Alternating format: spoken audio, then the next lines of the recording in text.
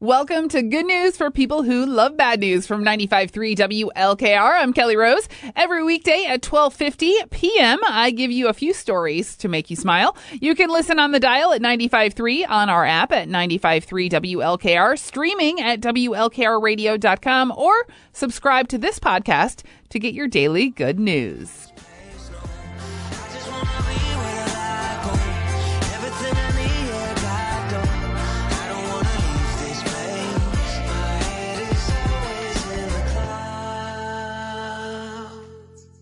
That is OAR in the Clouds. You were listening to Mylan's Voice of the Firelands, 95.3 WLKR. It is now time, Firelands. Good times are killing for some good news.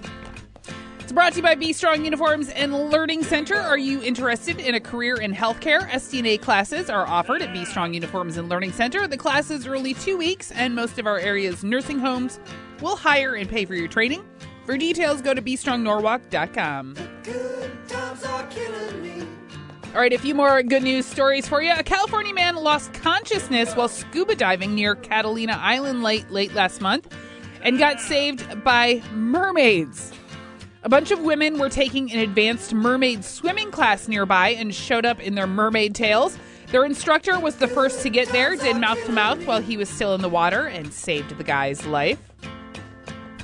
Also, a guy named Brendan Burt was driving in Iowa in the middle of the night last month when he took a wrong turn, came across a house on fire, and ended up saving 3 kids along with their 22-year-old brother. They were sleeping and had no idea until he screamed and banged on windows to wake them up. Their mom was out of town dealing with a family emergency, but got to meet him and give him a huge hug when she got back, of course. Here's some leftover Halloween goodies. A guy in Rhode Island hand-carved 1,000 pumpkins and put them on display at his house to raise money for cancer research. Spirit Halloween's charity, Spirit of Children, has now raised over $100 million to help sick kids since 2007, and the memes are great.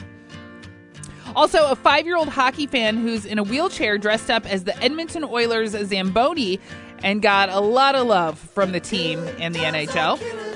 And a video of 2 trick-or-treaters in England is going viral after they saw an empty bowl of candy outside someone's door and tossed some of their own candy in to fill it back up.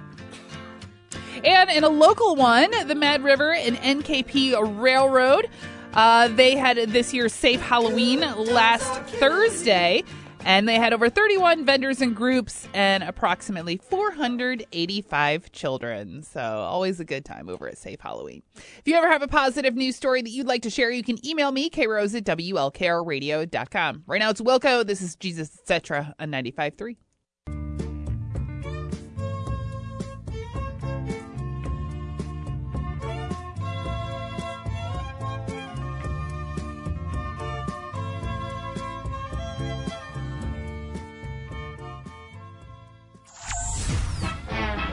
We now pause for station identification. 95.3 WLKR-FM, Norwalk.